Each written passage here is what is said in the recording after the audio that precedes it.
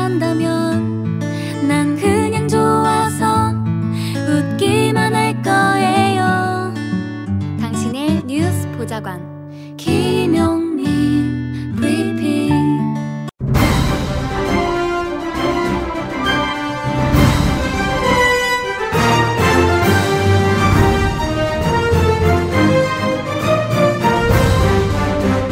김용민 브리핑.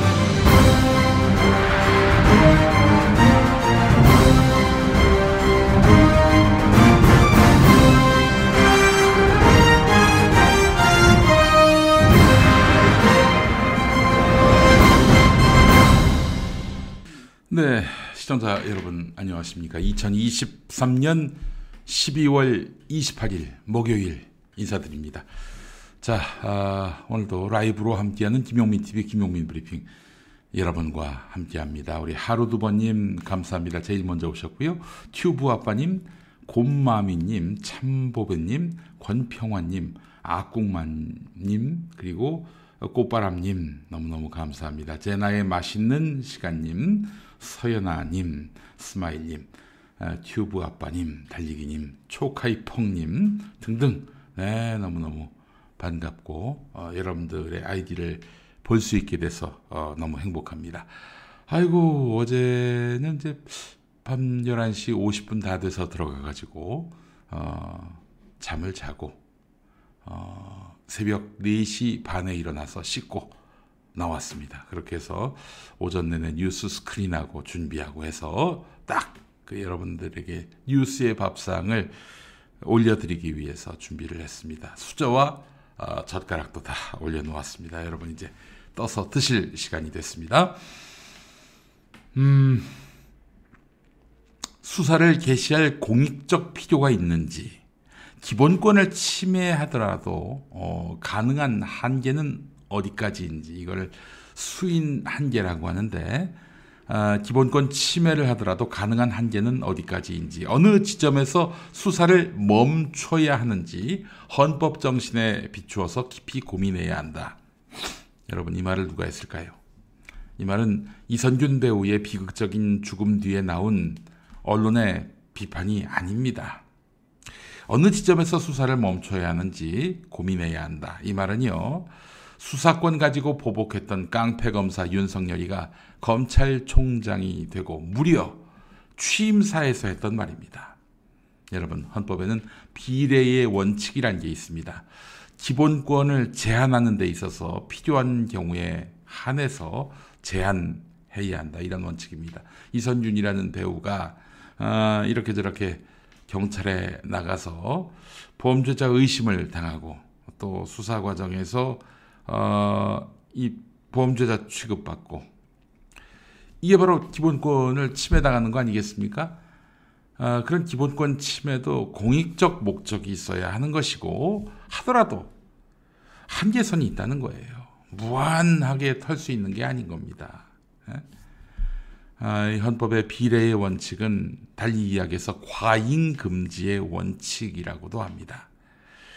누군가를 공개적으로 범죄 혐의자로 지목하고 털었는데 뭐가 안 나오거나 상대가 굴복하지 않고 저항하면 털고 또 털고, 마치 인디안 기우제처럼 나올 때까지 터는, 그래도 안 나오면은 심리적 압박을 가해서 스스로 목숨을 끊게 만드는 이런 야만, 이번 사건의 본질 아닙니까? 그리고 이선균 배우만이 아니라 우리 사회 도처에서 이런 야만들은 계속 벌어지고 있고, 이선균 배우 같은 야만의 피해자들은 속출하고 있습니다. 마약 수사를 하라, 성과를 내라 이러면서 압박했던 윤석열과 한동훈이 이번 비극의 원흉입니다. 몸통입니다. 본질입니다. 이선균 배우 같은 우리 시대 보배를 잃었습니다. 이 보배를 지키려면 윤석열과 한동훈, 이 인간 쓰레기들을 모조리 사회 밖으로 축출하는 것이 우리의 도리이면서 최선의 추모일 줄 믿습니다. 물론 이번 비극을 만드는 데 있어서 바람잡이 역할을 했던 또 다른 주역, 이 기레기들도 소외시키면 안 되죠. 기자와 정자가 사람이 될 확률이 1억 분의 1이다 라는 말을 다시 한번 실감합니다. 반드시 책임을 물어야 할 것입니다. /GNR님, 마약은 확률 1% 미만이고 불륜건도 반신반의임. 아직 몇몇 다른 채팅 보면 유죄 추정의 채팅이 나오니 참 이런 것들을 이제 오용했다는 것이죠. 여러분, 범죄가 수사기관에 의해서 포착돼도 범죄가 아닙니다. 여러분, 법원에 의해서 확정 판결이 나기 전까지는 범죄가 아닌 거예요. 예. 범죄로 의심할 수는 있어도 말이죠. 예. 그래요. 이덕형님, 월드스타도 그렇게 조지는데 일반인은, 월드스타도 조지고요. 야당 대표도 조지고요. 야당 대표, 민주당 대표가 여러분 제1야당 대표입니까? 아닙니다. 대한민국 제1당 대표예요. 그리고 현 대통령 윤석열이하고 0.7%포인트 격차로 경쟁을 했던, 어찌 보면은 협치의 파트너입니다. 그 이재명을 죽이려고 아주 달려들었죠. 여러분, 지금이야 언론들이 장악당해가지고 별소리 안 하지만은 나중에 죽을 때까지 윤석열이를 괴롭히게 될 겁니다. 검찰 권력을 용산까지 가져가서 마구 흔든 정말 폐악질의 원흉, 아이콘, 그렇게 낙인 찍힐 것입니다. 아유, 참, 이선균 배우 너무 안타깝습니다. CNN까지 보도가 됐습니까? 외신 보도가 지금 계속 나오고 있다는 얘기는 들었습니다만, 네, 여러분, 너무 안타깝습니다. 이선균 배우를 놓치다니. 예. 미모치조님, 열받는다. 1%만 더 얻었어도. 네, 민주당을 야당으로 만든 원흉, 오늘 또 이야기 중에 나옵니다. 더 이상의 비극은 없어야 하겠습니다. 그러기 위해서는 문제의 근원을 제거해야 하지 않겠습니까? 문제의 근원을 제거해야 하지 않겠습니까? 문제의 근원을 제거하지 않으면 비극은 또 다른 누군가에게 벌어지게 될 것입니다. 다시 한번 이선균 씨의 명복을 빕니다.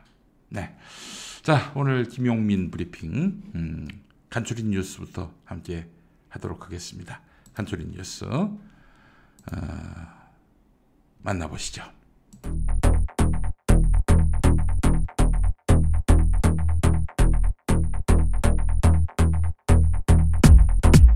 마약 투약 혐의로 경찰 수사를 받아온 배우 이선균 씨가 어제 오전 자신의 차량에서 숨진 채 발견됐습니다.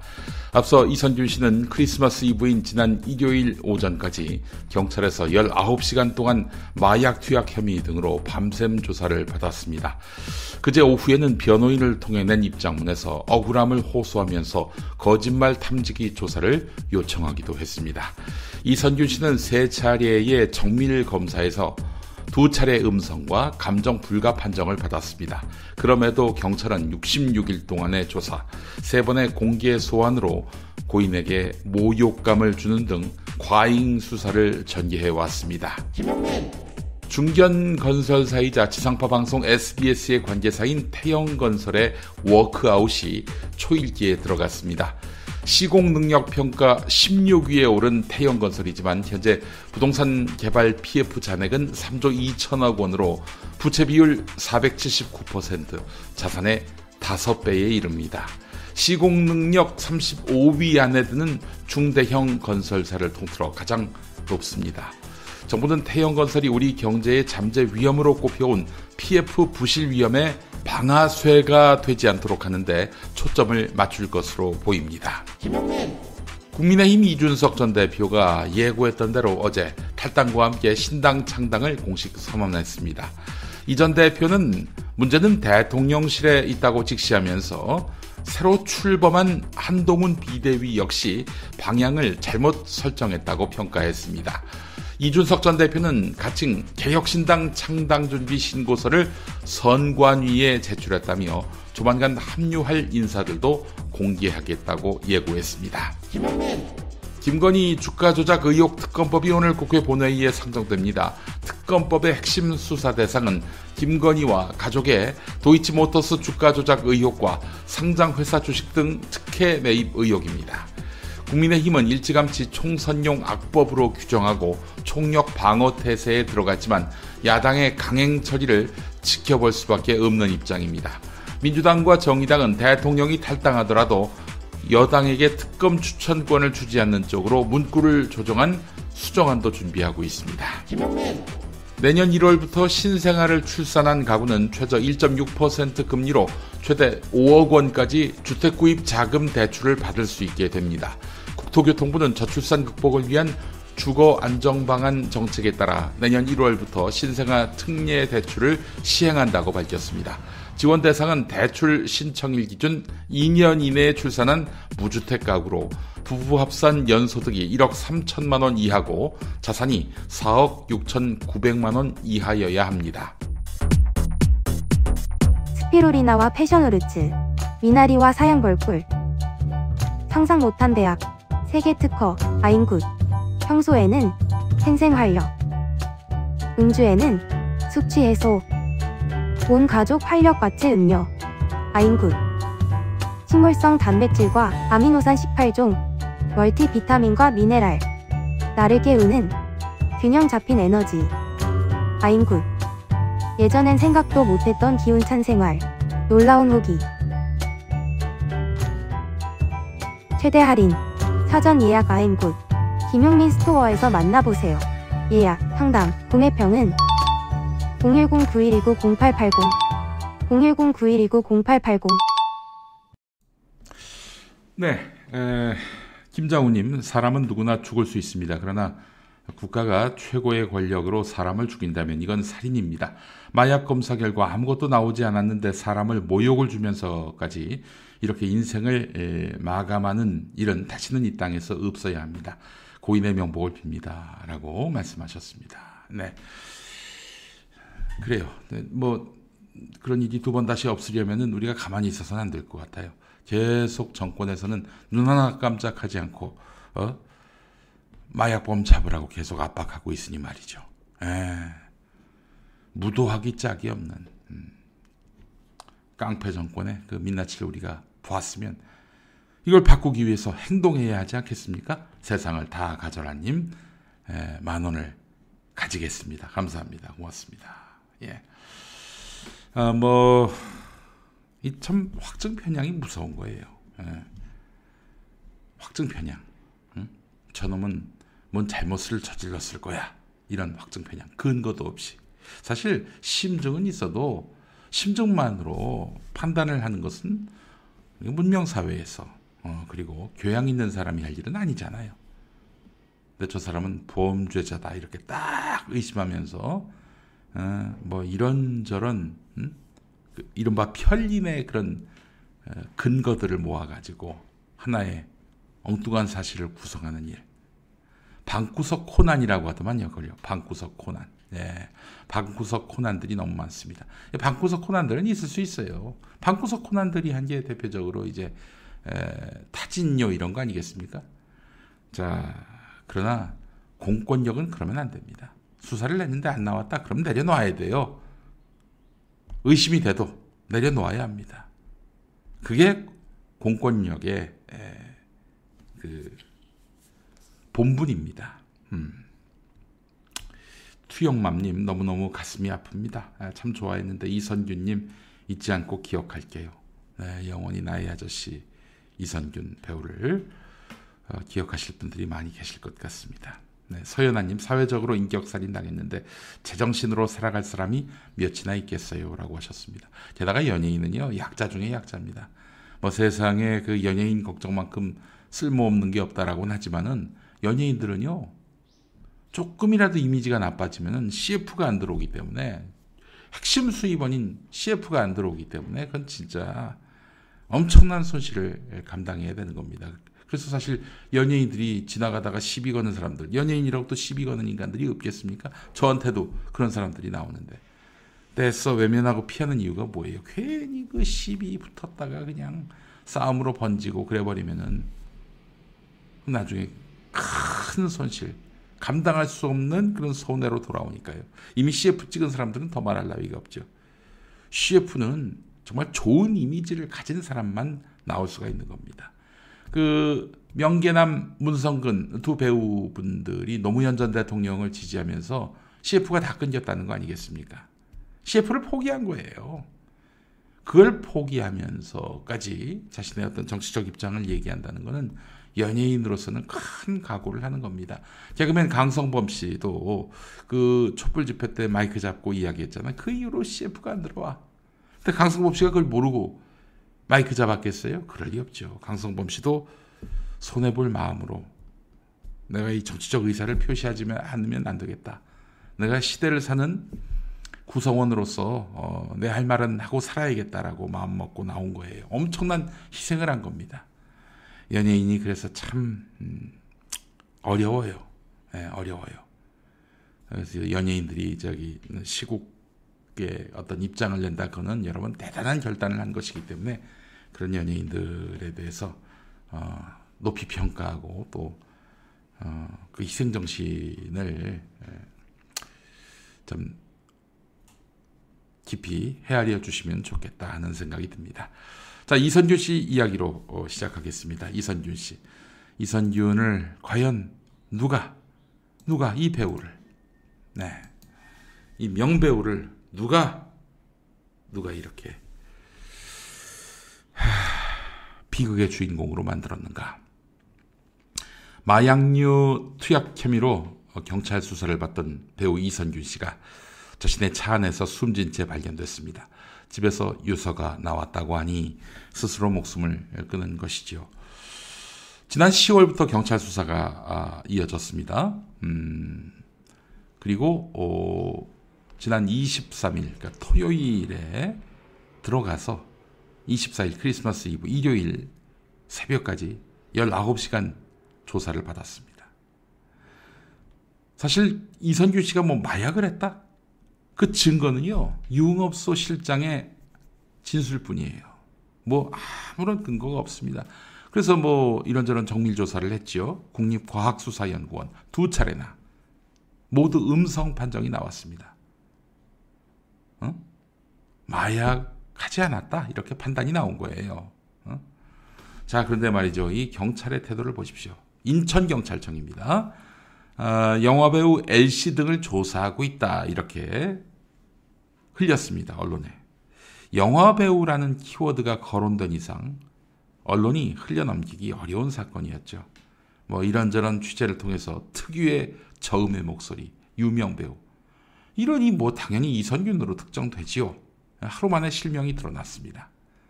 강남 유흥업소에서 마약이 유통되고 있다는 첩보를 받았는데 이 유흥업소 종업원이 이선균과 연락한 정황이 있다, 뭐 이런 정도 갖고 수사를 시작했어요. 그래서 수사 착수가 상당히 약한 근거를 갖고 시작했다라는 지적을 받을 수밖에 없고요. 이선균 배우는 이 종업원에게 공갈과 협박을 받아왔다고 또 해명했습니다. 아니 보십시오. 이제 아까 얘기했잖아요. 지나가는 상황에서 어떤 일반인이 연예인이라고 시비를 걸면은 그냥 빨리 그 현장을 벗어나야 되는 게 연예인의 숙명이라고 말씀드렸죠. 마찬가지입니다. 아니 뭐 강남에 업소 갔다 올 수 있죠. 근데 거기서 어떻게 얽히게 된 종업원한테 공갈과 협박을 받았다. 그렇다면은 더더욱 이 유흥업소 종업원의 진술에 대해서 의구심을 가져야 하는 것이고요. 월드스타 아닙니까? 대배우 아니에요? 자칫 잘못해서 이분의 명예가 손상이 되면 우리 문화예술 산업에도 큰 타격이 가해질 수 있기 때문에 물론 봐줘야 된다는 얘기가 아닙니다. 신중하게, 그리고 맥락을 정확하게 짚어가면서 수사를 해야 되는데 인천경찰청은 이선균이 드러나기를 은근히 이렇게 도모했던 것이 아닌가 하는 생각이 듭니다. 떠들썩한 관심과 달리 이선균 배우는 소변 검사, 모발 검사 다 했는데 마약 성분이 검출되지 않았습니다. 그렇다면은 통상 1년 안에 마약을 투약한 사실이 없다는 증거고요. 그렇다면은 그 종업원의 증언은 탄핵당에 마땅합니다. 혐의가 드러나지 않으니까 막 언론들이 경찰에다가 막 아니 뭐 정확한 근거를 갖고 지금 수사한 것이요, 이렇게 캐물었겠죠. 그러니까 경찰이 그때 죽이 될지 밥이 될지 모르는 상황이었다. 불에 얹히기도 전에 알려졌다. 이 쥐들이 알려놓고 말이야. 쥐들이 알려놓고 이런 식으로 언론 탓을 합니다. 예.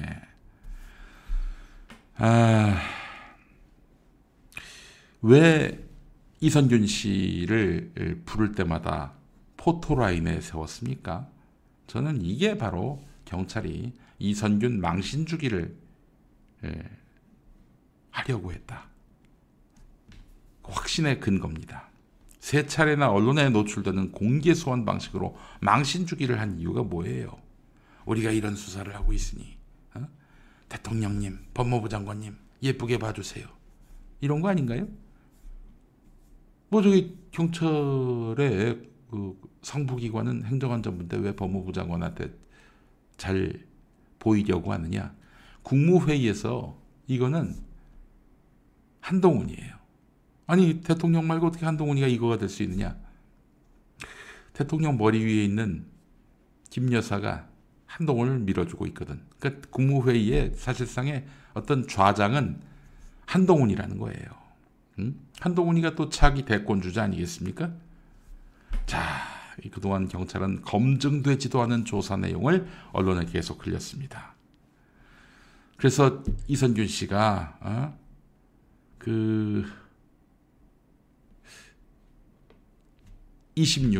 26일이면은 그제군요. 그제 경찰에 의견서를 냈는데 비공개로 앞으로 수사를 진행해달라. 거짓말 탐지기 조사를 요청했는데 비공개로 조사하게 해달라. 이렇게 요청했다고 합니다. 공개 소환에 대해서 굉장히 부담감을 갖고 있다. 그런 이야기죠. 자, 경찰로서는 이선균을 제물로 삼아서 어떻게든 지금 자기들이 열심히 수사하고 있으니 대통령님 예쁘게 봐주세요. 이러려고 했던 것입니다. 윤석열 정부 들어서 법무부는 마약 소탕 작전을 대대적으로 벌였죠. 마약 사범에 대한 그 대처가 수사만으로는 안 된다. 이게 처벌 일변도 정책은 안 된다. 치료받을 사람을 숨게 만들 가능성도 있기 때문에 수사도 수사지만은 처벌보다는 치유의 어떤 방편으로서 이 문제를 해결해야 한다. 이런 목소리도 많았습니다. 전문가들이 또 그렇게 많이 지적을 했죠. 하지만 윤석열 때는 오로지 수사였어요. 왜 그러겠어요? 그 마약 범죄를 단속하기 위해서? 아닙니다. 마약건으로 인해서 공권력의 힘을 보여주는 거예요. 공권력의 힘을 보여주는 거예요. 마약 범죄에 대해서 어느 국민이 그럴 수도 있지, 할 수도 있지 이렇게 생각합니까? 이거는 좌우 노소 가리지 않고 모두가 다 동의하고 지지하는 그런 수사입니다. 그렇기 때문에 마약 수사 성과를 내면은 앞으로 자기들이 행사하는 공권력에 어떤 무게와 명분이 실린다 이렇게 생각을 하고 열심히 밀어붙였어요. 치유 대신에 수사 중심으로. 이런 분위기 속에서 경찰을 비롯한 수사기관은 실적에 대한 부담을 느끼지 않을 수가 없어요. 실제로 야 승진하고 싶어? 마약 범죄자 잡아와. 지금 이랬단 말이에요. 그러니까 정권 차원에서 이렇게 밀어붙이니 그 이름 있는 그런 사람을 이 마약 범죄자로 엮으려고 그동안 얼마나 갖은 방법을 다 동원했겠습니까? 이 비극은 결국 이태원 참사와도 무관하지 않은 것이 됐죠. 예. 자, 이태원 참사도 그랬고 잼버리 건으로 윤석열이가 등신 인증하지 않았습니까? 등신 대통령 낙인이 찍혔잖아요.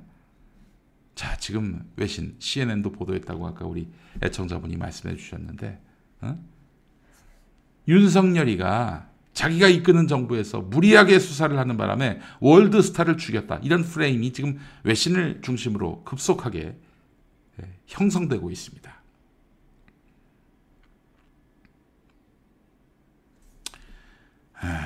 우리 냥냥냥님 케타민 했다면 안 나올 수가 없음. 그러니까 이제 국립과학수사연구원에서 정밀 검사할 때 안 나올 수가 없다. 라고 이제 말씀하시는 건데, 음성이 나왔는데도 마담 말만 듣고 수사한 경찰은 개노답이다, 이런 말씀하셨습니다. 우리 슬래시님, 문화사업부터 망하게 생겼다. 이선균 정도를 이렇게 하는 나라라고 할 텐데 누가 여기다 투자를 하겠는가. 정말 한마디 한마디 정말 본질을 제대로 간파하시는 말씀드립니다. 예, 김장호님, 이번 이선균 배우의 죽음은 검찰, 경찰이 악수를 둔 결과입니다. 예, 이미지가 매우 좋은 배우인데요. 국민은 그것을 알 것입니다. 내년 총선 결과가 바로 이선균 배우의 죽음이 얼마나 검경의 악수로부터 비롯됐는지 나타날 것입니다. 라고 말씀해 주셨습니다. 색수수함님, 10,000원 감사합니다. 두목쇼 복귀 기원 1일차. 아이고, 예, 감사합니다. 김다경님, 용서할 수 없다. 예, 제가 아는 어떤 배우분도, 제가 참 좋아하는 배우분인데 연기자라는 건 말할 것도 없고요. 그 배우님이 이제 SNS에 쓰신 글을 보니까 정말 깊은 빡침이 느껴지더라고요. 굉장히 좋은 이미지를 가지신 배우인데도 깊은 빡침이 느껴지더라고요.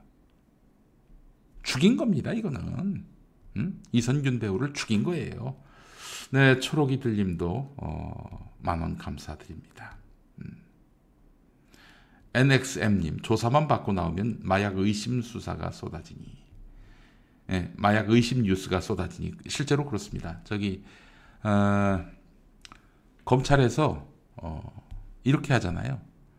어떤 사람을 죽이고 싶다 그러면 내사 단계부터 그냥 언론에 막 흘리는 거죠. 그 악마화를 시켜요. 그러니까 이미 그 악마화가 됐기 때문에 출석 조사받을 때는 완전 쓰레기가 돼서 나오는 거예요. 그 이후에 판사 사찰해가지고 판사한테 압박해서 구속영장 발부하게 만들고 수감되고, 그렇게 되면 이 사람은 완전히 나락으로 빠지는 거죠. 윤석열이가 그런 말을 했습니다. 2021년 11월에 서울대 가가지고 검사한테 형사 재판, 형사가 아니라 검찰에 의해 기소가 되면은 그 인생은 종치는 거나 마찬가지다. 그렇게 얘기를 했습니다. 그렇게 얘기를 했는데 거기에 우리가 기죽어서는 안 되겠죠. 예? 검찰이 그 만든 그런 함정에 빠져가지고 그대로 그들 뜻대로 망할 수는 없는 것이죠. 예. 그래서 사실은 우리 이 시민들은 이 나라 검찰이 포기한 무죄 추정 원칙을 철저하게 준수할 필요가 있습니다. 그러니까 누군가가 뭐 조사를 받는다, 수사를 받는다. 그래서 재판에 넘겨졌다.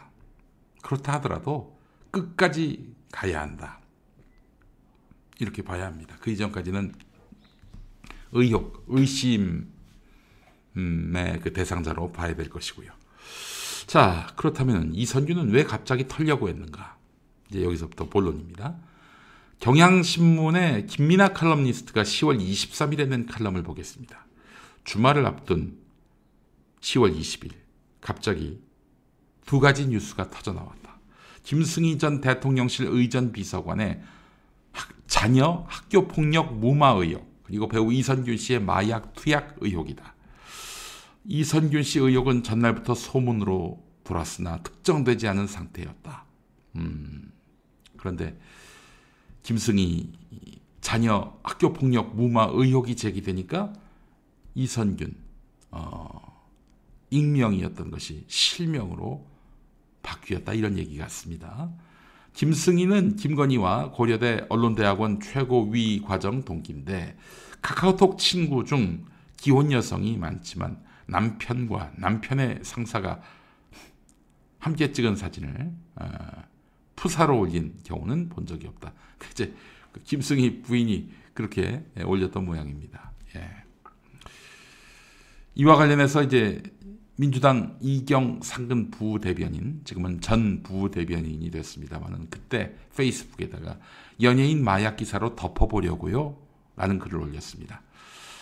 김승희 자녀 학폭 의혹, 강서구청장 보궐선거 여당 패배 대통령 책임론, 이런 기사가 이선균 마약 의혹으로 덮여가고 있다, 이렇게 이야기를 했는데, 당시 이경 전 대변인 엄청나게 욕먹었습니다. 엄청나게 욕먹었어요. 여당으로부터 또 언론으로부터. 하지만 이경 전 부대변인, 그렇게라도 이런 폭주하는 마약 수사에 제동을 걸려고 했습니다. 고마운 마음을 갖지 않을 수가 없어요. 마약 수사 할 수 있습니다. 해야죠. 마약은 근절돼야 합니다. 국민에게 폭넓은 지지를 또 받고 있습니다. 자, 그렇다면 이정섭의 처남은 어떻게 된 겁니까? 이정섭 수원지검 2차장 검사, 지금은 이제 대전고검으로 갔지요. 그의 처남댁인 강미정 아나운서가 정말 영화보다 더한 현실을 폭로했습니다. 마약 투약이 검사 가족에게서 일어나고 있는데 매형인 검사가 경찰 조사를 막고 무마했다는 기막힌 정황이 드러난 거 아니겠습니까? 아니, 강미정 아나운서가 마약한 흔적을 담은 SD카드를 경찰에 제출했는데 경찰에서 이게 사라졌어요. 지들이 증거인멸을 한 거지. 세상에 경찰이 증거인멸을 합니까? 수사기관이. 빅카인즈는 이제 대한민국에 나오는 모든 언론 기사를 다 검색할 수 있는 곳인데, 그 빅카인즈 검색 결과를 보면은 이선균 마약 투약 혐의와 관련한 보도가 지난 석 달 동안 2,872건에 이른다고 합니다. 어제도 이선균 씨가 비극적인 선택을 하면서 어마어마한 또 기사들이 나왔죠. 자, 근데 이정섭의 처남 마약 수사 무마 혐의, 지금 언론이 제대로 보도하고 있나요? 언론의 반향을 지금 일으키고 있나요? 왜 이럴까요? 이선균과 권지용이 증거도 없이 언론에 대서특필되고 수사받게 된 근본적인 이유는 이선균과 권지용에게 매형 검사가 없었기 때문입니다. 마약 수사 압박은 이태원 참사 때도 있었습니다. 참사 당일 이태원 현장에는 마약 사범 검거를 위해서 파견된 사법경찰이 수십 명 있었습니다. 근데 이 나쁜 놈들은요, 쳐 죽일 놈들은요, 희생자들이 병원에 안치됐는데 범죄와 마약에 연루됐을 수 있다면서 유가족에게 부검을 요구했었다고 합니다. 일부 검사와 경찰.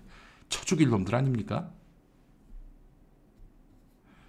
윤석열의 마약 수사 드라이브가 경찰의 기본적 행정, 참사 수습 행정을 마비시켰다고도 볼 수 있습니다. 그러니까 사실은 경찰은 국민의 안전이 최우선인데 그걸 도외시하고 마약 범죄자 잡는 데에만 혈안인 거예요.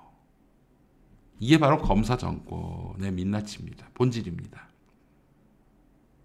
물론 이제 검사 중에는 형사부 검사도 있고 공안부 검사도 있고, 그런데 특수부 검사놈들이 이런 짓거리 많이 하거든요.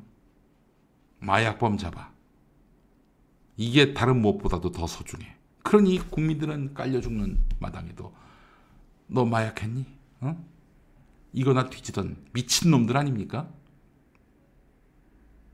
기본적인 치안을 외면하고 M1 사람이 억울한 누명을 써도 마약범 수사에 집중을 했던 것이죠. 분노하지 않을 수가 없습니다. 히히히 스토리님 5만원 감사드립니다. 가면쓴 정의님, 이정섭 처남사건 가리려고 또 어떤 연예인 마약건 터뜨릴지 궁금하다. 마약건으로는 터뜨리지 않겠죠. 정말 이 국민의 안전이 뒷전인 놈들은 집권할 자격이 없어요. 자, 윤석열은 수사받다가 스스로 목숨을 끊은 비극적인 선택을 하신 분들에 대해서 어떤 생각을 갖고 있는지 저희가 예전에 미디어 실업에서 한번 다룬 적이 있었는데 그거 좀 다시 보고 오실까요? KBS 뉴스, TV조선 시사 포커스 영상으로 엮은 미디어 실업 함께 보시겠습니다. 후보자께서 그동안 2년 동안 적폐 수사를 통해 묻힌 그 손에 묻은 피를 닦을 수 있는 시간이 저는 필요했다고 봅니다. 영상 한번 보시죠. 변상훈 검사의 영정사진 사진이 장례식장 밖으로 모습을 드러냅니다. 변 검사의 모친은 화장터로 떠나기 위해 차량에 올랐다가 다시 내려 취재진을 향해 억울하다고 호소했습니다.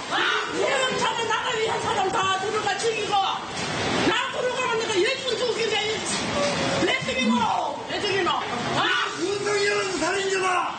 고 변창훈 검사 부인은 메시지에 윤 지검장에게 묻고 싶습니다. 국정원 내부 문건이 실제 가정에 있다고 생각하여 압수수색 준치도 다르지 않고 이른 아침에 아이들 앞에서 집을 뒤졌는지. 고 변창훈 검사 부인의 언론 인터뷰입니다. 윤 지검장 정말 잔인한 사람입니다.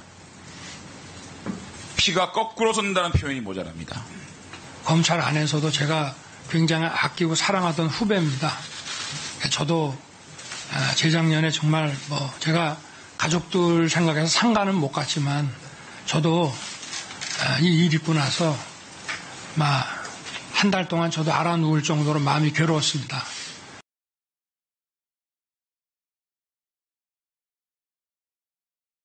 법리와 증거에 기반해서 제가 일을 처리했는데 이것에 대해서 제가 검사로서의 한 일에 대해서 사과를 한다는 것은 그거는 맞지 않고요. 예, 됐습니다. 법리와 증거로 했다고 하시는데 그 대부분 사건은 직권남용 사건입니다. 법리와 증거로 수사했는데 5명이 자살이나 합니까? 얼마나 포악하게 수사를 하셨으면 네. 그 5명이 자살을 했을까요? 저는 그렇게 많은 분들이 저희 그 사건하고 관련해서 그런 극단적인 선택을 한 것은 아니라고 저는 생각하는데요. 알겠습니다. 네.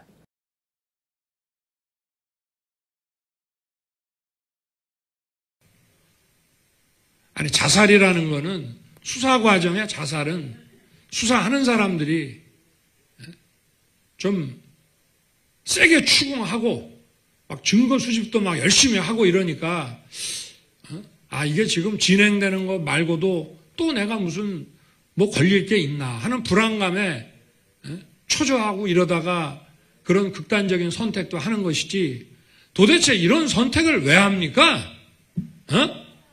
누가 압박을 한 겁니까 도대체?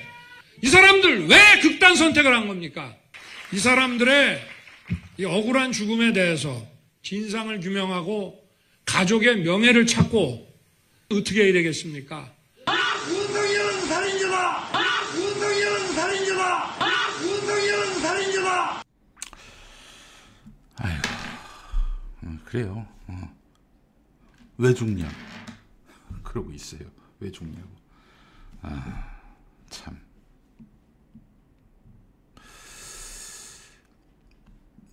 그래서 사실은 우리 형사법이요.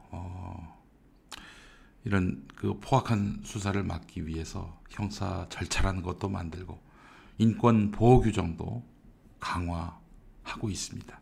그걸 다 쌈 싸먹은 놈들이 바로 윤석열, 휘하, 특수부 깡패 검사들입니다.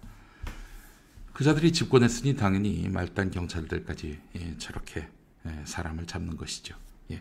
아이고, 제가 아임굿을 안 먹었네요. 아임굿을 좀 먹고 다음 이야기 또 이어가도록 하겠습니다. 아임굿, 저희 김용민 브리핑을 도와주시는 아임굿 감사합니다. 예.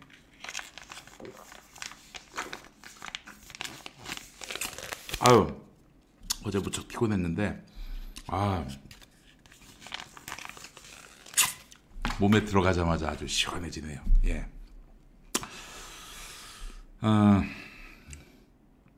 아임굿. 네, 사실은 좀 이선균 씨 일 때문에 아임굿은 아니지만 몸은 아임굿입니다. 네.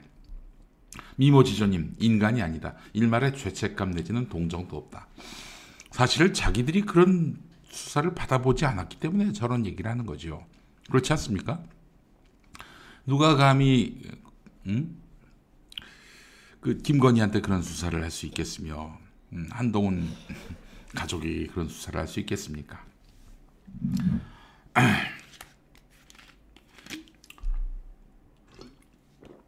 자기가 당해야 아는 거예요. 당해야 하는 거예요. 여러분, 근데 지금도 그런 이선균 씨 못지않게 아니 그 이상으로 거의 그 테러에 가까운 수사를 받는 분이 있죠. 바로 이재명 대표입니다. 이재명 대표. 10수년째예요. 10수년째. 우리는 재판장 나가면은 벌벌 떨리고 뭐 이거 어떡하나 막 그렇게 생각도 들지만은 아마 이재명 대표는 너무 이런 수사를 많이 받아가지고 뭐랄까 이골이 났다라고 해야 되나요? 이골이 났을 겁니다. 예. 우리 사회가 아무리 기득권에 저항하는 정치인이라도 이렇게 대접해서 해야 되겠습니까? 저는 그래서 개인적으로는 이 나라에서 혁명이 일어난다는 건 쉬운 일은 아니지만 이재명 대표의 대통령 당선만으로도 혁명적인 상황이 벌어지게 될 것이다 라고 생각을 합니다. 왜냐? 기득권들이 죽이려고 했던 이재명이 대통령 되는 거잖아요. 안 그렇습니까? 예. 이 사람이 누구냐? 남평호라는 사람입니다. 남평호. 이낙연이 국무총리일 때 민정실장을 했던 사람입니다. 그러니까 말하자면 국무총리의 민정수석인 거죠.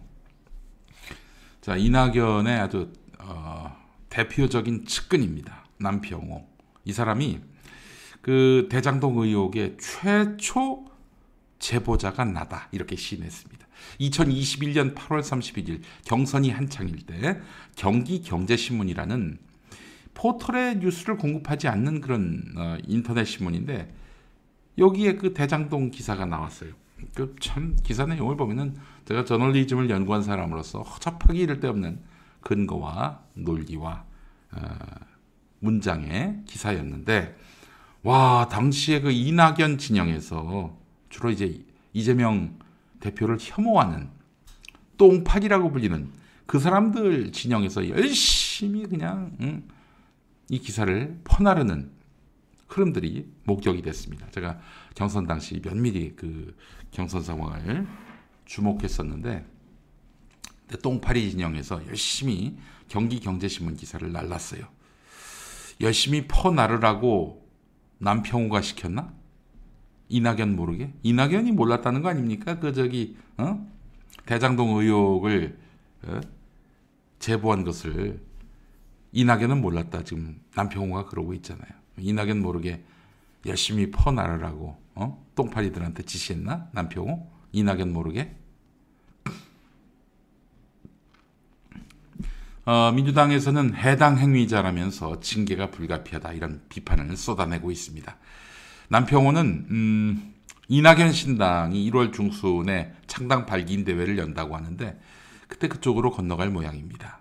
뭐 그렇게 민주당과 헤어질 결심을 했기 때문에 이제 그렇게 내가 제보했다라고 밝힌 거겠죠. 예? 사실 그 경기경제신문 그 대표 기자는 이낙연 측으로부터 정보를 받았다 이렇게 또 밝히기도 했습니다. 자, 남평호 이름, 남평호 이름 여러분 낯선 이름이시죠? 예.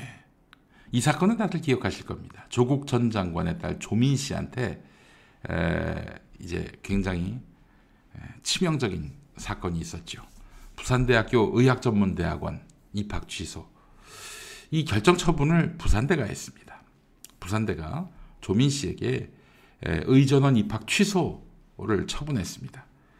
근데 말이죠. 이 처분을 내릴 때가 문재인 정부 때였습니다. 부산대가 감독기관인 교육부, 즉 문재인 정부 뜻을 거스르고 조민 씨 입학 취소 처분을 내릴 수 있었을까요? 아니죠. 게다가 부산대는 조민 씨 입학 취소는 대법원 판결 이후에 심의하겠다. 대법원에서 입학 취소해라 이렇게 판단하면 우리도 그때 입학 취소하겠다. 이랬는데 입장을 바꿨어요. 교육부로부터 뭔가 푸시를 받고. 그래서 법원 판결 전에 결정을 했습니다. 법원 판결 전에 결정을 했어요. 조민, 너 입학 취소 이렇게.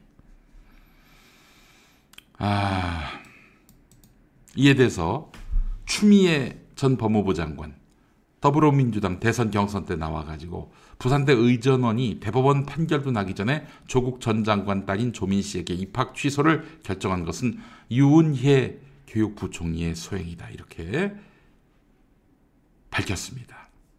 유은혜가 이렇게 부산대에다가 푸시를 해가지고 조민 입학 취소해. 근데 제가 아는 유은혜는 그렇게 뭐 어쩌면 자기 운명을 걸 그런 선택을 할 정치는 아니거든요.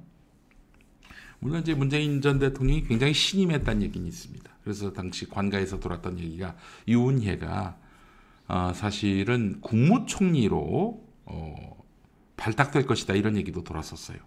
뭐 결국에는 그 유은혜가 아니라 김부겸이 국무총리가 됐습니다만은 그렇게 신임을 받긴 했지만 유은혜가 그렇게 지금 조국 전 장관 사태가 민주당 지지자들에게 어떤 의미로 다가가는데 자기도 결국 다시 정치로 돌아가야 되는데 돌아갈 다리를 끊는 그런 일을 하겠습니까?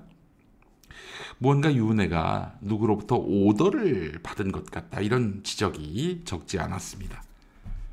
문재인 전 대통령이 그랬을 리는 없을 것 같고요. 제가 아무리 문재인 전 대통령 비판해도 설마 조국 전 장관 딸 그 입학 취소하라고 그렇게 푸시했겠습니까? 문 전 대통령은 아니란 말이죠.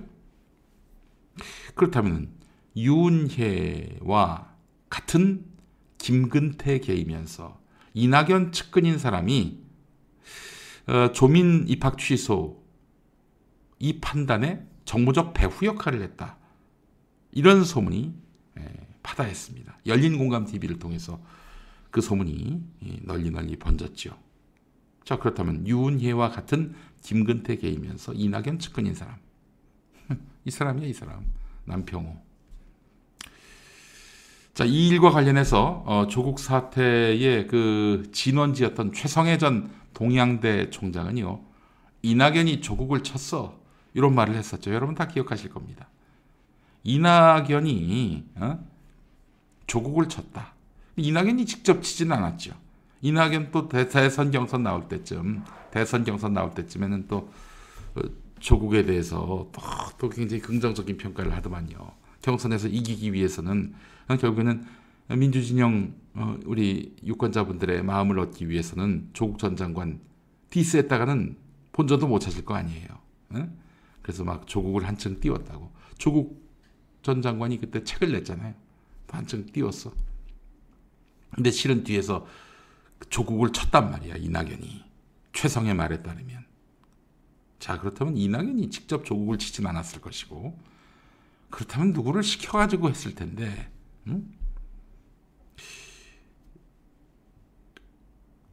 그러면 누구일까? 최성해가 이런 말도 했습니다.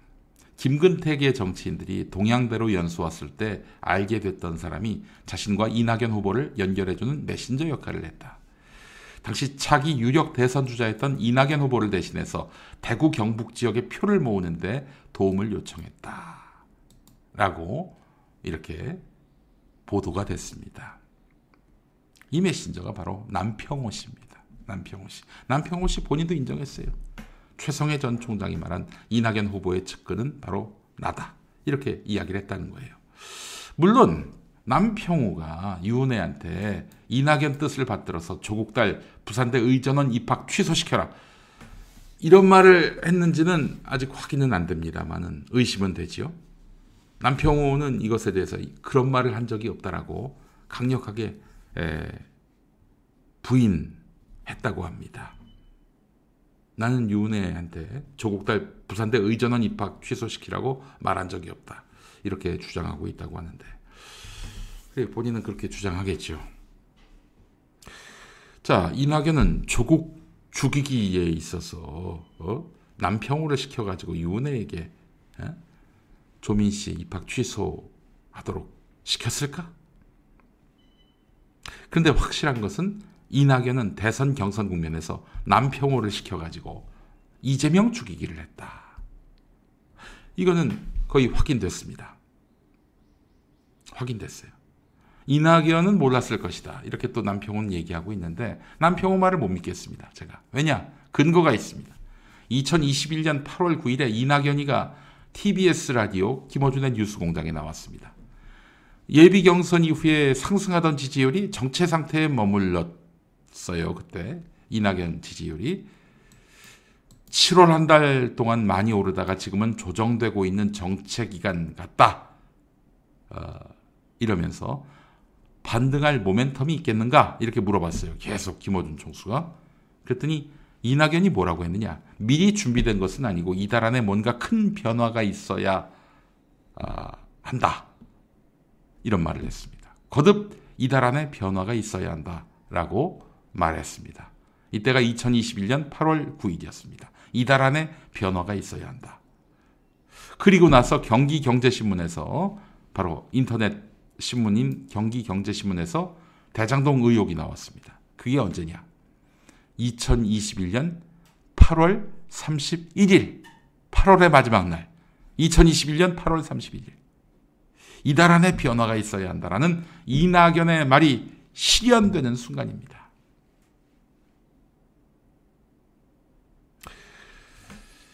이낙연은 민주진영을 파괴한 파괴의 왕일까요? 이낙연이 국민의힘과 손잡으면은 그건 사실일 겁니다.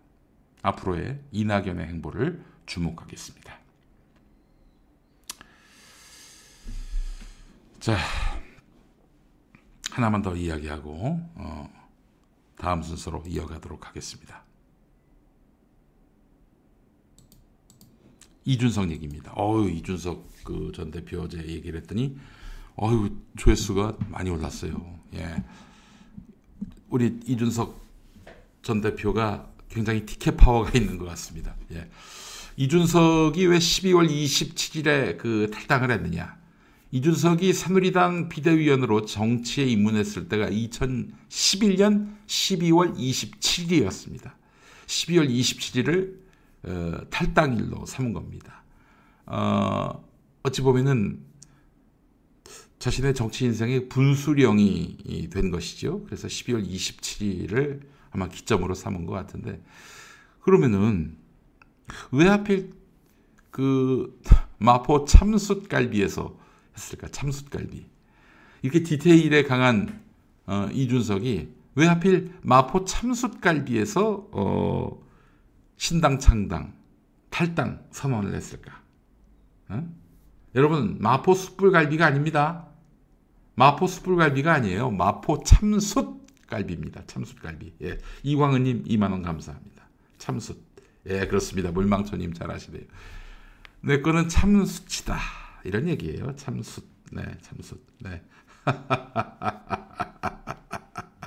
한동훈 약 올리려고 참숯갈비. 마포 참숯갈비. 아니, 나는 갈비를 구우면서 그 신당 창당 선언한 줄 알았더니 뭐 다 치우고 접으세요. 단상 가져왔죠. 저기 액자 배경으로 했죠.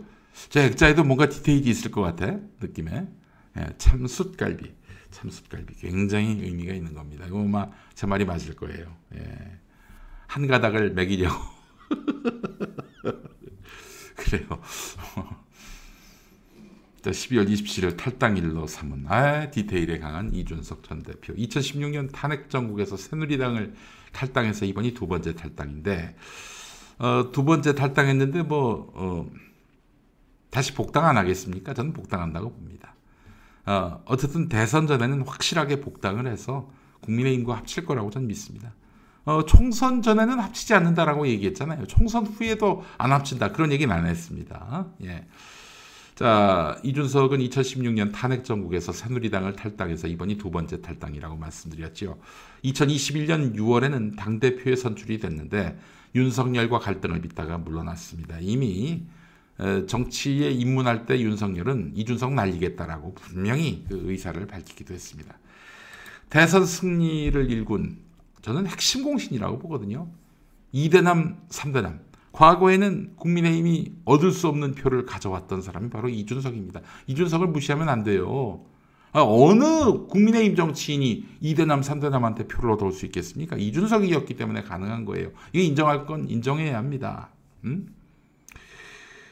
어쨌든 굉장히 큰 공로를 만들었는데, 근데 말이죠. 대선을 함께 치러서 승리한 정당의 대통령과 당대표가 대선 승리 직후, 즉 새 정부 출범 2달 만에 이렇게 노골적인 원수가 된 경우가 있었나요? 대선 승리 정당인데 축제 분위기가 며칠도 안 가서 매일 불화의 연속이었습니다. 이준석은 내부 총질자로 낙인 찍혔고요. 체리 따봉과 함께 당대표에서 쫓겨났습니다. 여당 대표가 징계를 받고 법정 공방까지 벌이기도 했습니다. 이 정당사에 없었던 일입니다. 분명히 했죠. 적어도 총선 전 재결합 시나리오는 부정하겠다. 저는 이건 진심이라고 봅니다. 물론 믿으란 얘기는 아니에요.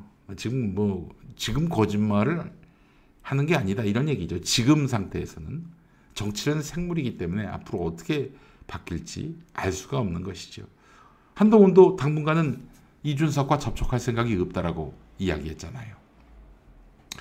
여러분, 국민의힘의 진정한 주인이 누굽니까? 윤석열 아니죠. 전통적인 주류는 영남 세력과 엘리트 관료 세력입니다. 윤석열은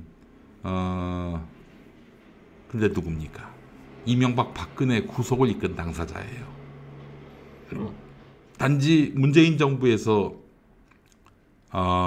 조국 사태를 계기로 그 정권과 맞서는 상징적인 인물로 각인됐고 마땅한 대선 주자가 없었던 국민의힘의 필승 카드로 영입된 사람 아니겠습니까?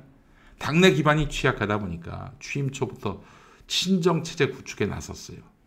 이준석처럼 이렇게 통제도 안 되고 관리가 안 되는 이런 당대표로는 정권이 무너지겠다 싶어서 자기 말 잘 들을 수 있는 사람을 갖다 앉혔어요. 그게 바로 김기현 아닙니까? 서울 강서구청장 보궐선거에서 참패한 이후에는 김기현으로는 총선을 도모할 수 없겠다 판단돼가지고 한동훈을 갖다 앉힙니다. 그러니까 결국에는 이 서울 강서구청장 선거 패배도 다 자기 책임인데 자기 과오인데 계속 자기가 주도권을 치면서 김기현 아니고 한동훈, 그것도 자기 아바타나 다름없는 그 인간을 갖다 앉힌단 말이죠. 이렇게 여당은 한마디로 말해서 용산의 지점, 출장소가 돼버렸습니다. 보세요. 한동훈이가 정말 자기 유력 주자로 떠야 될 상황에서 한 며칠 뒤에 몰래 불러서 쫑크를 줘도 될 일인데 대놓고 경로 운운하면서 김건희 특검법 묵살하라고 뭉개버리라고 그렇게 지시한 용산 아니겠습니까? 이 지금 그냥 그 한동훈이가 여의도 사투리를 거론하면서 비난했습니다만 용산 사투리를 배우고 있어요. 지금 완전히 용산의 하청 업체가 돼버렸습니다. 국민의힘이. 자, 게다가 한동훈이가 이게 친윤 이제 단물 다 빠졌다 이거죠. 예. 그리고 당내 기득권인 영남 의원들을 쇄신 대상으로 지목했습니다. 그러기 위해서 불출마를 선언한 거 아니겠습니까? 그 빈자리를 검찰 출신, 대통령실 참모 출신으로 채우겠다. 보나마나 김건희 사람이 아주 엄청나게 많을 겁니다. 예, 김건희 사람이 엄청나게 많을 거예요. 예. 자, 이렇게 되면 어떻게 되겠습니까? 저는 여기서 이준석 신당의 가능성을 봅니다. 지금 수도권 영남 가리지 않고요. 총선 공천 걱정에 잠 못 이루는 국회의원들이 절대 다수입니다. 한 수도권 의원은 한동훈이 불출마 선언하면서부터 당의 구조조정하러 왔다라는 메시지를 준 것으로 이해했다라고 말했습니다. 영남권 의원 같은 경우 대구뿐 아니라 전 지역에서 불안하지 않다고 말하는 국회의원이 있다면 그는 거짓말을 하는 국회의원일 것이다 이렇게 말했다고 하고 아무래도 희생 요구가 강해질 것 같다는 한 영남권 중진 의원의 이야기도 있습니다. 자, 영남권 내에 지금 민심이 심상치 않아요. 지금 여론조사를 보니까 보수의 심장이라고 불리는 TK조차 윤석열 지지율이 30%대로 하락하고 있단 말이죠. 자, 이거 대구의 달서 시장인가요? 그 시장, 대구시장 그 이름이 뭐지? 대구의 그 시장 가서 먹방한다고 해결될 문제가 아닙니다. 물론 윤석열이는 야 이렇게 대구에서 내 지지율이 안 나와? 현역 의원 교체하라는 얘기군. 이렇게 생각하면서 막 교체를 할 텐데 그게 아니에요. 그게 아니에요.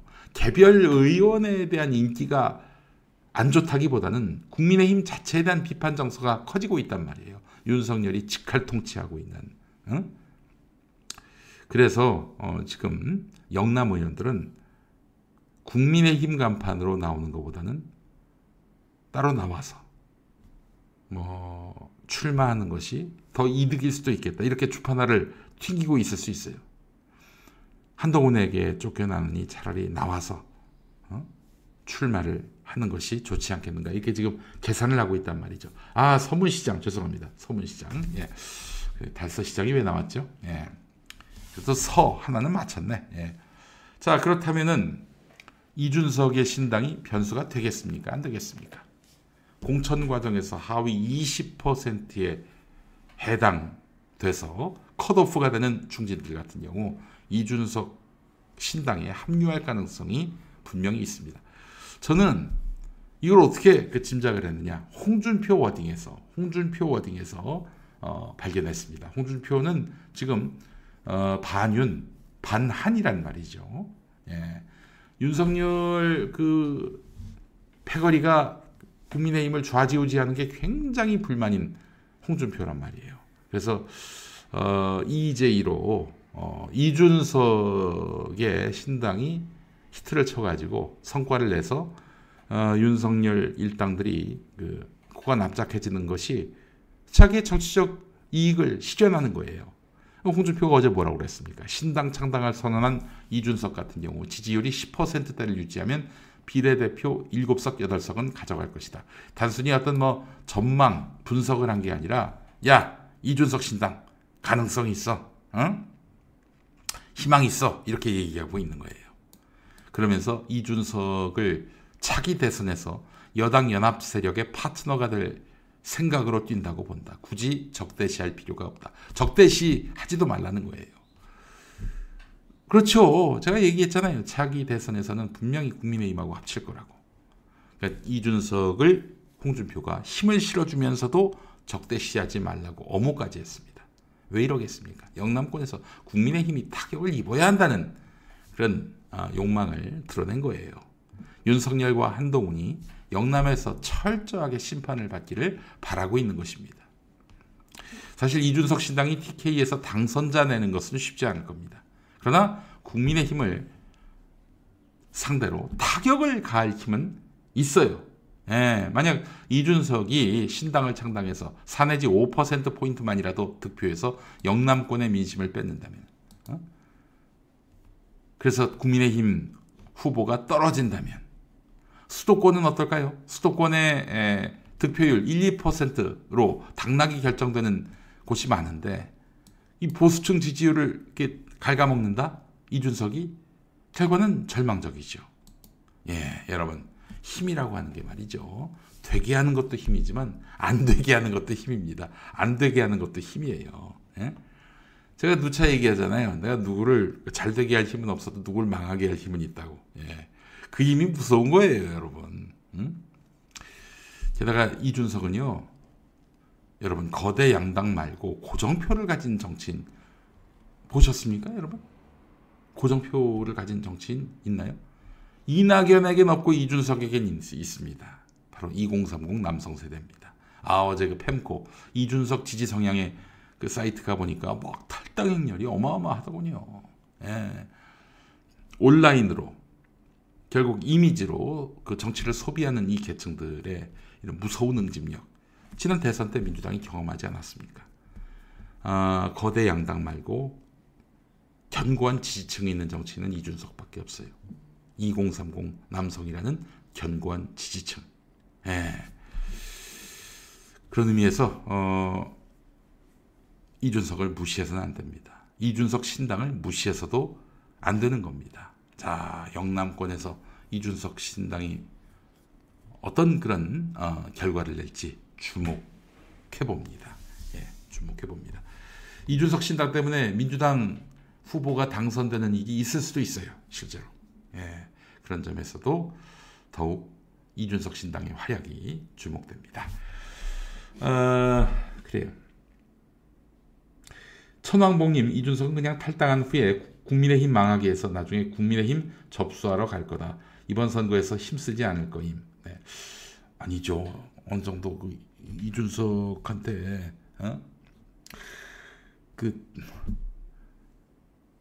밉보이면은 정치적으로 미래가 없다. 이건 확인시켜줘야 됩니다. 보수표를 적당히 갉아먹는 정도로는 안 돼요. 야, 이준석을 놓치니까 우리가 당했네. 이런 교훈이 생겨야 이준석에게도 정치적 지분이란 게 생기는 거예요. 예.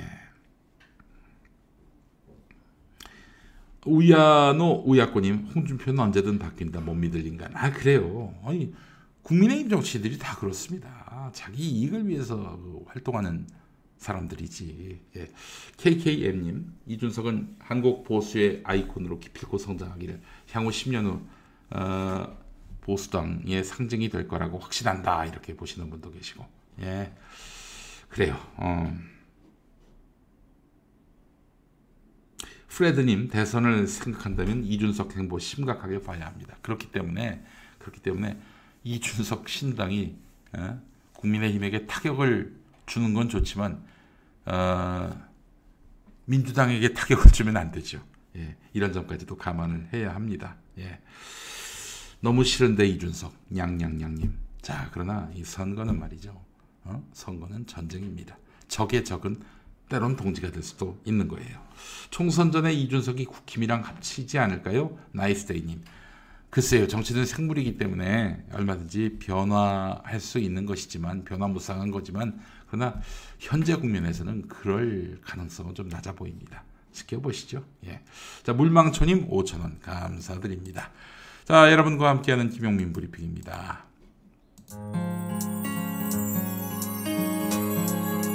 당신의 정직한 뉴스 보자관 김용민과 주파수를 맞춘다. 새로운 아침 특별한 선택 김용민의 뉴스 브리핑. 김용민의 뉴스 브리핑. 이상한 나라의 폴로 이어가겠습니다. 남평호 얘기를 했는데, 남평호가 대장동 개발 특혜 의혹을 처음 언론에 제보한 사람이 바로 나다, 이렇게 밝혔단 말이죠. 이재명 대표가 이것 때문에 굉장히 곤욕을 치렀고요. 결국 대선에서 대장동에 끌려다니다가 좀 석패를 했습니다. 0.7%포인트 차로. 예. 이낙연은 과연 어느 정도 개입했을 것으로 보는가? 대장동 특혜 의혹을 언론에 제보할 때 이낙연은 과연 어느 정도 개입했을 것으로 보는가? 저는 개입했다고 보고요. 예. 그리고 이걸 통해서 어떤 반전의 모멘텀을 삼으려고 했다고도 봅니다. 예. 우리 시청자분들에게 물어봤습니다. 김용민 TV 커뮤니티로 물어봤는데 16,000분 정도가 답변을 해주셨습니다. 이낙연이 지시했을 것이다. 83%. 구체적으로 알고 있었을 것이다. 자세히 보고받았을 것이다. 13%. 대략 보고받았을 것이다. 2%. 전혀 몰랐을 것이다. 1%. 네, 그래요. 개입 100%. 미모지조님 이렇게 말씀해 주셨고, 깨알깨알님 당연 개입했죠 라고 하셨고요. 예.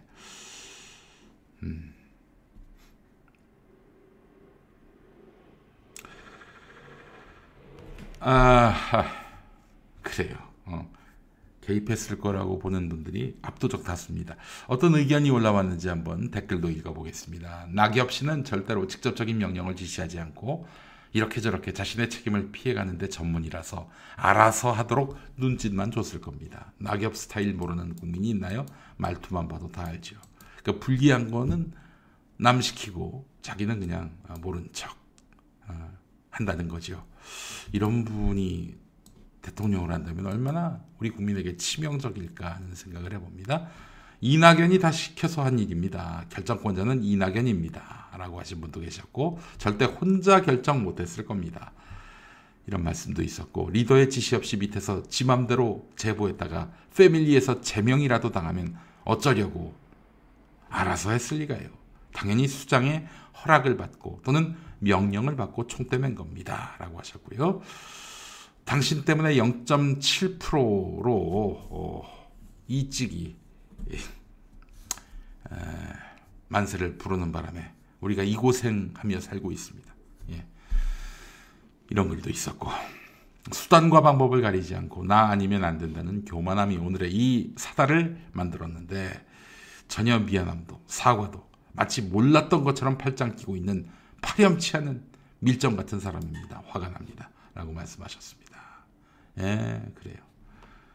우리 다니엘라님, 의도를 흘리면 아래 것들이 알아서 하는 구조군. 네.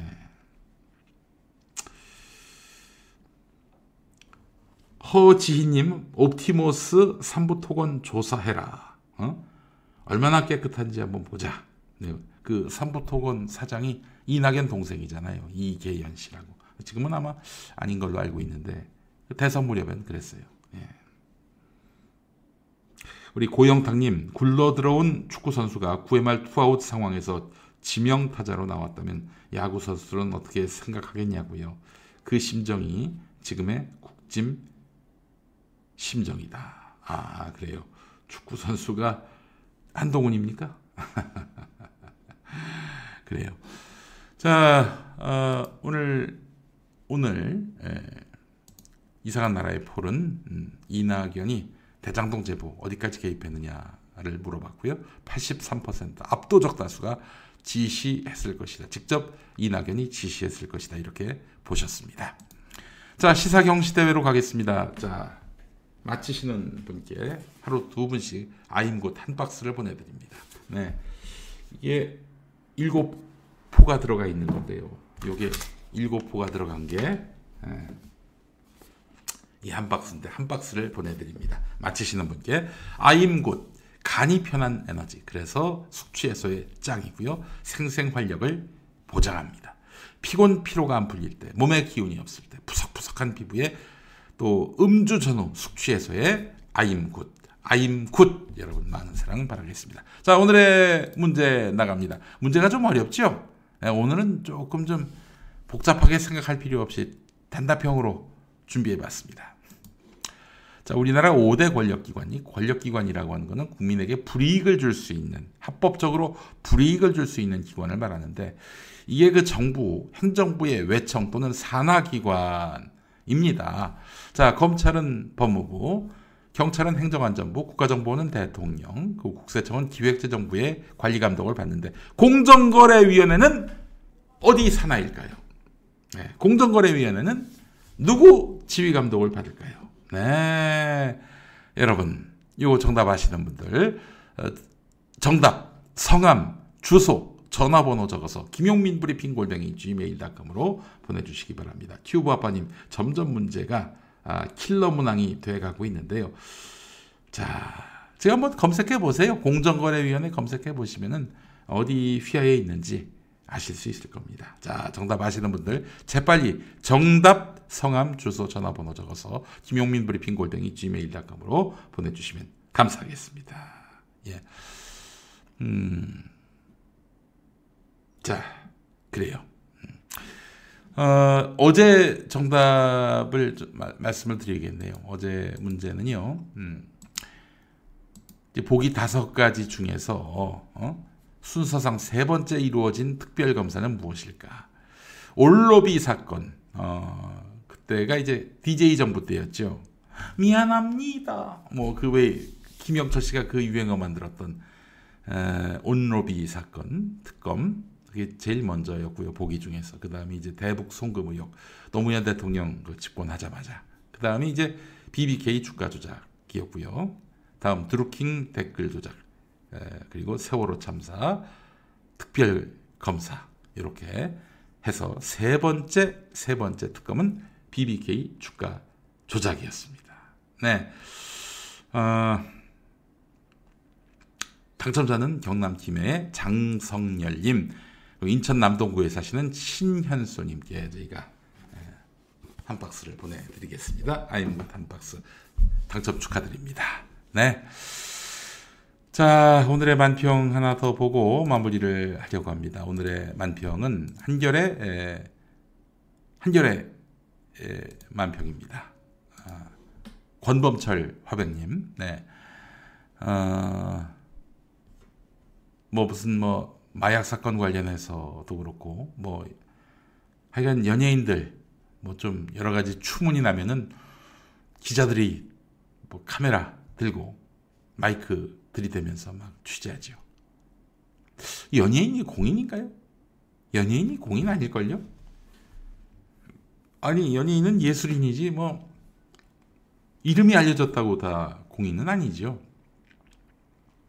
물론 이제 뭐 그 공인도 일정한 문화 권력이라고도 말할 수 있겠지만은 공인이라고 단정 짓기는 좀 애매모호한 면이 있습니다. 그러나 대통령의 부인은 공인 중에 공인이죠. 그렇잖아요. 국민이 낸 세금으로 국가 예산으로 경호를 받고 있고요. 지금 또 김건희 같은 경우 윤석열 머리 위에 있잖아요. 그가 디올백 300만 원짜리 디올백을 받았는데 대통령 취임하고 공인으로서 부적절한 행동을 한 것에 대해서는 아무도 지적도 안 하고 보도도 안 되고 엉망진창입니다. 엉망진창이에요. 예. 자, 하여간 오늘 만평 아주 재밌었습니다. 디올백을 들고 대통령실 앞에서 초인종을 누르는 아마 최 목사님이시겠죠. 예. 그분은 아무도 주목 안 하고 연예인들의 뭐 추문은 사실이 아니어도 막 달려들어서 그냥 뭐 캐묻고 망신 주고, 예, 이게 대한민국입니다. 대한민국 현실 정말 엿 같습니다. 예, 자, 제가 오늘 모두에서 말씀드린 대로 이런 잘못된 권력, 국민을 지킬 의지가 없는 권력은 하루빨리 숙청하는 것이 우리를 위한 일이다. 누구를 위한 일이 아니라 우리를 위한 일이다 라는 점을 말씀을 드립니다. 이따 11시에 김용민 TV 지금은 족바가 시대에서 뵙겠습니다. 자, 그리고 오늘 오후 5시에는 또 맷 대통령도 있습니다. 생각해보니까 오늘 김용민 브리핑이 2023년의 마지막 방송이네요. 다음 주 월요일은 또 1월 1일 신정 연휴라서 쉬고요. 1월 2일 화요일 아침에 다시 인사드리도록 하겠습니다. 여러분 새해에 뵙겠습니다. 새해 복 많이 받으세요. 감사합니다.